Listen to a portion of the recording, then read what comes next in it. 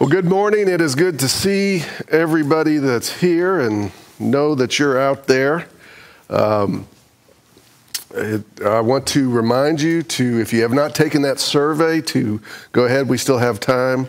They want them compiled this week, so please take that.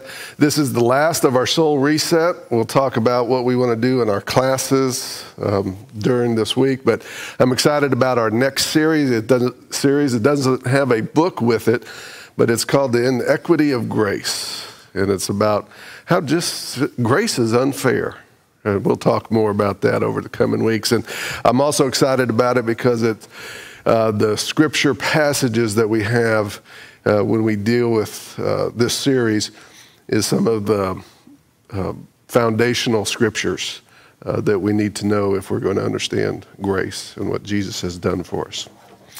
All right, so this is our last of our Soul Reset. I hope this has been I know our classes or our time together has been great. I hope you have enjoyed this. I hope that it will continue to go with you, the things we learn, and especially the emphasis about our souls and the condition of our souls, that we look a little deeper than just the surface of our lives, but how is it, ask that question, how is it with your soul? So I hope that goes with us. All right, our scripture today is a familiar one. One of the verses is very familiar to everybody. It's out of the Gospel of John, beginning in chapter 3, verse 16. Listen for the word of the Lord. For God so loved the world that he gave his one and only Son, that whoever believes in him shall not perish, but have eternal life. For God did not send his Son into the world to condemn the world, but to save the world through him. Whoever believes in him is not condemned, but whoever does not believe stands condemned already, because they have not believed in the name of God's one and only Son. This is the word of God for the people of God. Let us pray. Dear Lord, I pray that you would guide the meditations of my heart and the words of my mouth, that all that hear them here this morning, Lord, would receive the message that you have for us. It's in Jesus' name we pray. Amen. All right, I'm a self-confessed ID channel watcher. Anybody watch ID channel? I was probably a little obsessed with it. I don't watch it nearly as much as I did, but I know a lot of stories. And one of them that interested me, it was very bizarre, was the story of Thomas Whitaker. He was a young college kid. This took place back in 2003.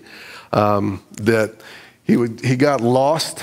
He as far as just his life, and was lying to his parents about college, and one thing led to another, and he orchestrated the murder of his family. His roommate was to come out, ambush them when they got back from his birthday dinner.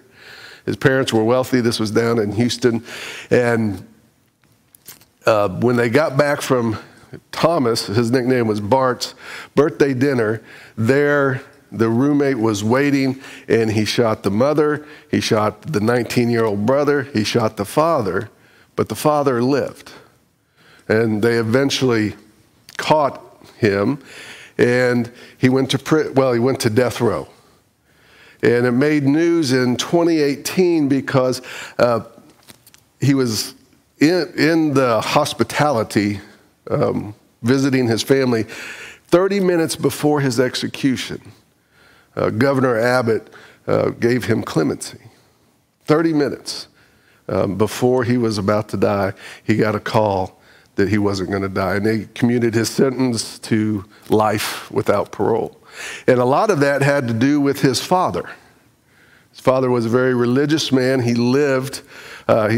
Bullet was 6 inches from his heart, but he lived, and he pleaded with Governor Abbott to give his one remaining son, immediate family member, to give him clemency, to spare his life. He said it would just be another devastation. And he did. One of the few that Governor Abbott did gave him clemency, and he was saved. Now, the reason I tell you that story is because oftentimes when we read John 3:16 and we think about this scripture, we don't read 17 and 18, but we need, and I think sometimes we misunderstand. We read it from a perspective of, I need to find Jesus or else I will be lost or I'll be condemned, right? But the reason our scripture says, and in our book it talks about, that Jesus did not come to condemn the world is because the world's condemned already. Right? If we look at Scripture, now I know this might not sit well with some because humanism has crept into the church and we think everything is good and rosy and we're basically good, but that's not what Scripture tells us. That's not what our experience tells us. If you watch the news now, that's not what the news will tell us, the things that are going on in our world. But the Word says, we are separated from God. We are born into sin. We are born separated from God. I want to give a little review of something I said a few weeks ago, and that's this idea that of our soul, that we are born, and when we are born, our soul has a little remnant of life left. But we are separated from God, and if we do not get reconnected to the very source of life, the Spirit which we are separated from, that soul flickers out. So we have this lifetime to get reconnected to the Creator, to the very source of life, to get reconnected to God, and we do that through Jesus Christ. And so we need to make sure that we understand that Jesus came, and in a way we get clemency, right? We are spared of our natural consequences. Apart from God, we can do nothing. We are born separated from God. And left to our own devices, we will remain separated from God. And so Jesus did not come to condemn the world because the world is already condemned. It is through Christ that we are saved, that we are restored, that we are made into a new person, a new beginning. Jesus says in John 3, he tells Nicodemus that you must be born of the Spirit and of the water. We must be born of the Spirit, reconnected to the Spirit. And the reason this is important is because how we view our Christian life, how we view church, our mission, and how we approach other people all depends, do we understand that we were condemned and now we're saved? That we have been regenerated in Christ, because that's going to tell us how do we share our faith. We talked to, Josh and I were talking this last week, and we were talking about the Night of Hope. Right? And I just think that's a great thing. And we were talking about people to give their testimonies. And the reality is, when you start thinking about congregation and giving your testimony, it's hard to find people that are comfortable giving their testimony. Some people don't even realize they might have a testimony. But if we are in Christ, we all have a testimony. It might be like a Josh or like myself, where we were just hooligan kids and crazy and wild, and the Lord came in and saved us and made us new creations in Christ. Or it might be that you always grew up in the church and you were surrounded by the love of God and the grace of Christ, and you came to accept it for yourself. That's the way God prefers it. The testimonies aren't as juicy, but that's a much better way, right, for all of us that went the other way. But we all have a testimony, and if we believe that it is in Christ that He saves the world, He reconnects us to the very source of life, to reconciles us to God, then if we truly believe that, we are going to want to share this good news. That's why it's called good news, right? It's good news. Thomas Whitaker, in that last 30 minutes, he got some good news. And when they said that when that phone call came, his dad started crying and they were clapping and they were cheering. It was good news. He was condemned and now he's saved. That's good news.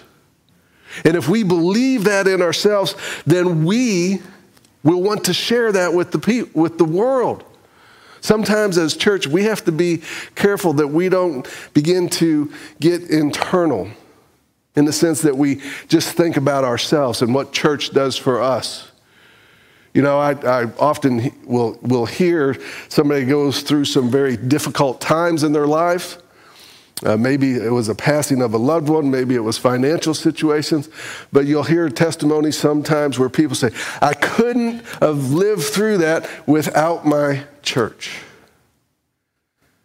And I praise God for that. And then I think about somebody else out in the world going through a similar situation without a church, without a body of Christ to surround them, to love them, to encourage them. And that motivates me. I say, I want to go find those people and tell them they don't have to go through this world by themselves. I want to share the good news that there's people that want to surround you and encourage you and love you. I want to share the good news about what Christ has done for me. And if we understand what Christ has done for us, and we understand there is good news in our lives that has come and altered the course of our lives, then we're going to want to share that. But we have to be careful as a church that we don't get too comfortable in our surroundings, that we just look inward. One of my churches, I won't say which one, we had a secret shopper that came that we weren't selling anything. It was just kind of say, give us their impression. It was part of a conference initiative. And boy, it was kind of ironic. We had good marks, but I was expecting this. They said we weren't a very friendly church. Boy, you should have seen how mad that church was when they were told they weren't friendly. They were not very friendly to the person that told them that. But they were friendly to each other and to a guest if they happened to see him. They were just so wrapped up in their experience that they didn't mean to, but they were ignoring people. And it was the person that came in that they ignored, said no one said anything to him. And that was a harsh reality, but churches get like that. Churches can get, in a sense, become country clubs, become organizations that are very internal focused. We have to have, as he says in the book, well, I've kind of altered it a little bit, but we have to have a culture of invitation. You know, one thing has not changed about how your church grows. Even with all the social media we have, especially as much as we have now, still the number one way that people come to a church is personal invitation. Personal invitation. And so we need to ask ourselves, are we inviting people? When people come in, are we focused on the visitor? You know, I had a friend who was deeply involved in AA, and he used to tell me a lot of the people in his AA group didn't go to church because they thought, you know, well, one, that was their church. And they thought oftentimes their experience in the church was that it wasn't sincere, it wasn't authentic. It was more, it wasn't really about healing and soul care, but it was just more of an organization. And there they had healing. They had people. And you know, the most important person at an AA meeting is the first-time visitor, or the one that has come back. There's a scripture, right? In Luke, we talk about the one that strayed. But that is the most important person. The one-time visitor, the one that is seeking, the one that wants to be healed, the one that is looking for regeneration and healing of their soul. Man, they're so happy that they're there, because they know if they're not there, it's death, right? That's salvation for them. And we're talking about spiritual, real world stuff, and sometimes we just live on the surface in our faith. And we go to church and we do church stuff and we pray and we're churchy all the time, but this is about salvation of our souls. This is about soul care. This is about soul reset and sanctification. The reason the good news is so good is because the bad news is so bad. And the more that we realize that, the more excited we will be. There will be a culture of invitation. Because we have had some glimpses of what society looks like when God is not involved. I mean, you might be able to pick some out recently. But you definitely can look back in history. Look back at Nazi Germany when God was removed. Look back at Stalin when God was removed from a society, and the hate and the killing and the destruction and the godlessness is just, it's devastating. And so we have got glimpses of how serious it can be, this God thing, and what God has saved us from. And I'll tell you, as we move into the future, it's the church culture, and I've had this conversation with some folks, the church culture is shrinking in our country to a degree. They talk about, the days of going to church for social pressure, the days of going to church for business reasons or to look good in the community, those days are gone. You don't need that anymore. You're not going to get those folks. So if you're a churchy person, it's depressing times. If you're a gospel person, it's exciting times. Because it's getting real. And we're going to have to be authentic, and we're going to have to offer not just a nice service, we're going to have to offer Christ. The one that can save our souls, the one that can redeem us, the one that can change us, sanctify us. People are going to walk through those doors, or that we might invite in our communities. The ones that are going to come are really looking for healing, really looking for God. And we have to be serious about it. We have to be authentic in our faith, because people are going to see right through it.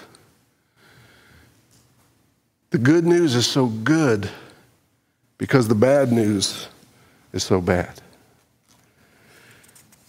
And as we move into a new future after the pandemic, there's a lot of people that are realizing, hey, maybe I'm not as in control of things as I thought I was. People are realizing how important it is to be in community with one another. People are thinking about their mortality, thinking about chaos. And people are looking. Their suicide rates are up.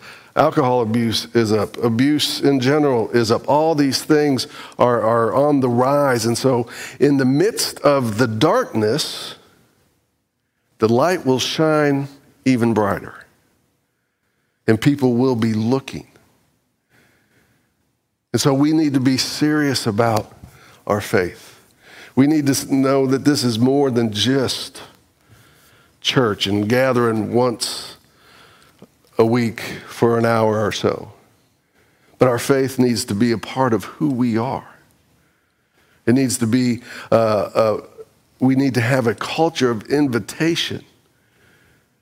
Especially now, we don't even have to invite someone to church. We can invite someone to watch. because there's people out there that are hurting. There's people out there that are searching. And God said, he didn't just bring us together so we could be in community and encourage one another and lift one another up. That's part of it. But we are the harvest that becomes the workers, right? I was part of the harvest at one time, and now I'm a worker to go out into the harvest. Scripture tells us that the harvest is plentiful, but the workers are few. We need some workers. And we need to share our faith. We need to ask, what has God done for me? Answer that question. Peter, I believe, says that we should always be prepared to give a statement about our faith. We should always be ready to give an account about our faith, because that might be the one thing that brings people to church, that brings people to Christ. And there's going to be people out there that I'm going to be able to reach. There's going to be people out there that I'm not going to be able to reach, but somebody else might be able to reach. That they resonate with their story, or they resonate with them. So we all need to be part of it. We are condemned, but now we are saved. That's the good news. I just think about that Whitaker and the grace that his father showed him. And the love, and I mean, that's beyond my comprehension. I would have trouble. But that's the power of the story, too. It's a witness to me. He was condemned, and now through the love of his father, he has been saved. And not just from the death penalty, maybe for eternity. That's between him and God. But that's the power of our God. Our God can redeem us, transform us, save us. And the stakes are high. And I could go on, but I just want us to sit with that as we come into communion. And think about it. Sometimes we just go through the motion of communion. But this is how Jesus, he gave his life that we might have life. No greater love than this, than someone would give their life for another. And Jesus gave his life that we might have life. Through his death on the cross, he met the requirements of the law and the justice of God. And through his resurrection, we are raised to new life. We are born of the Spirit. When we die to our will, we say, I don't want my will. I want your will.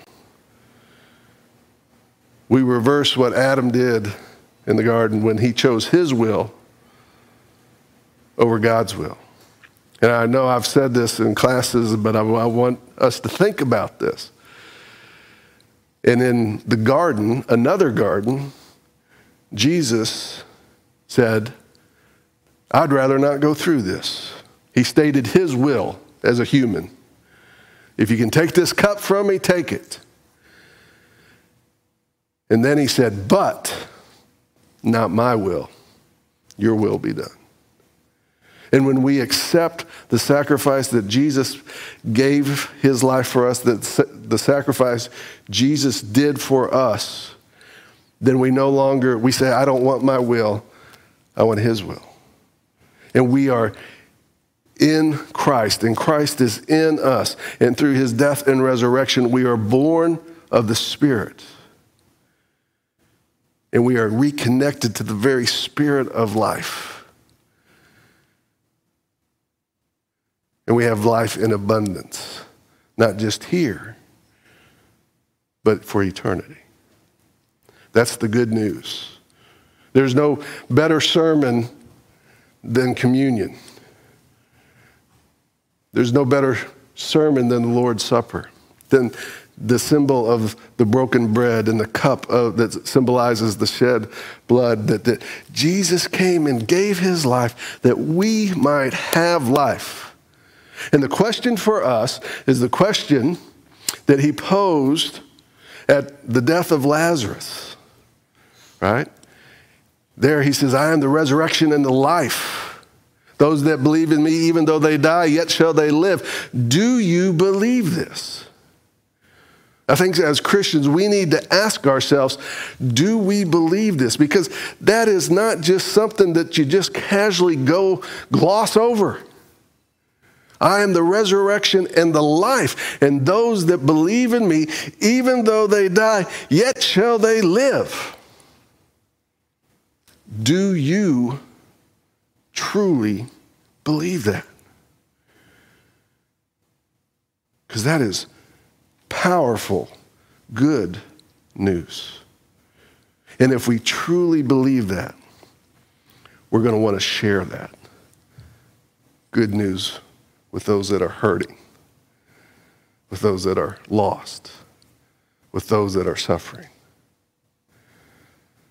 I'm the resurrection and the life. Those that believe in me, even though they die, yet shall they live. Do you believe this? Let us pray.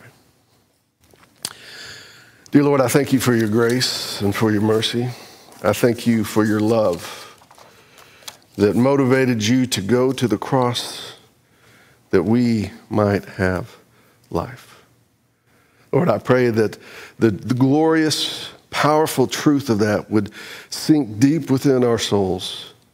Lord, that it would revive us, that the hope that would bring us, Lord, would motivate us to live more fully for you and to share the good news of Jesus Christ with a hurting world. It's in Jesus' name we pray. Amen.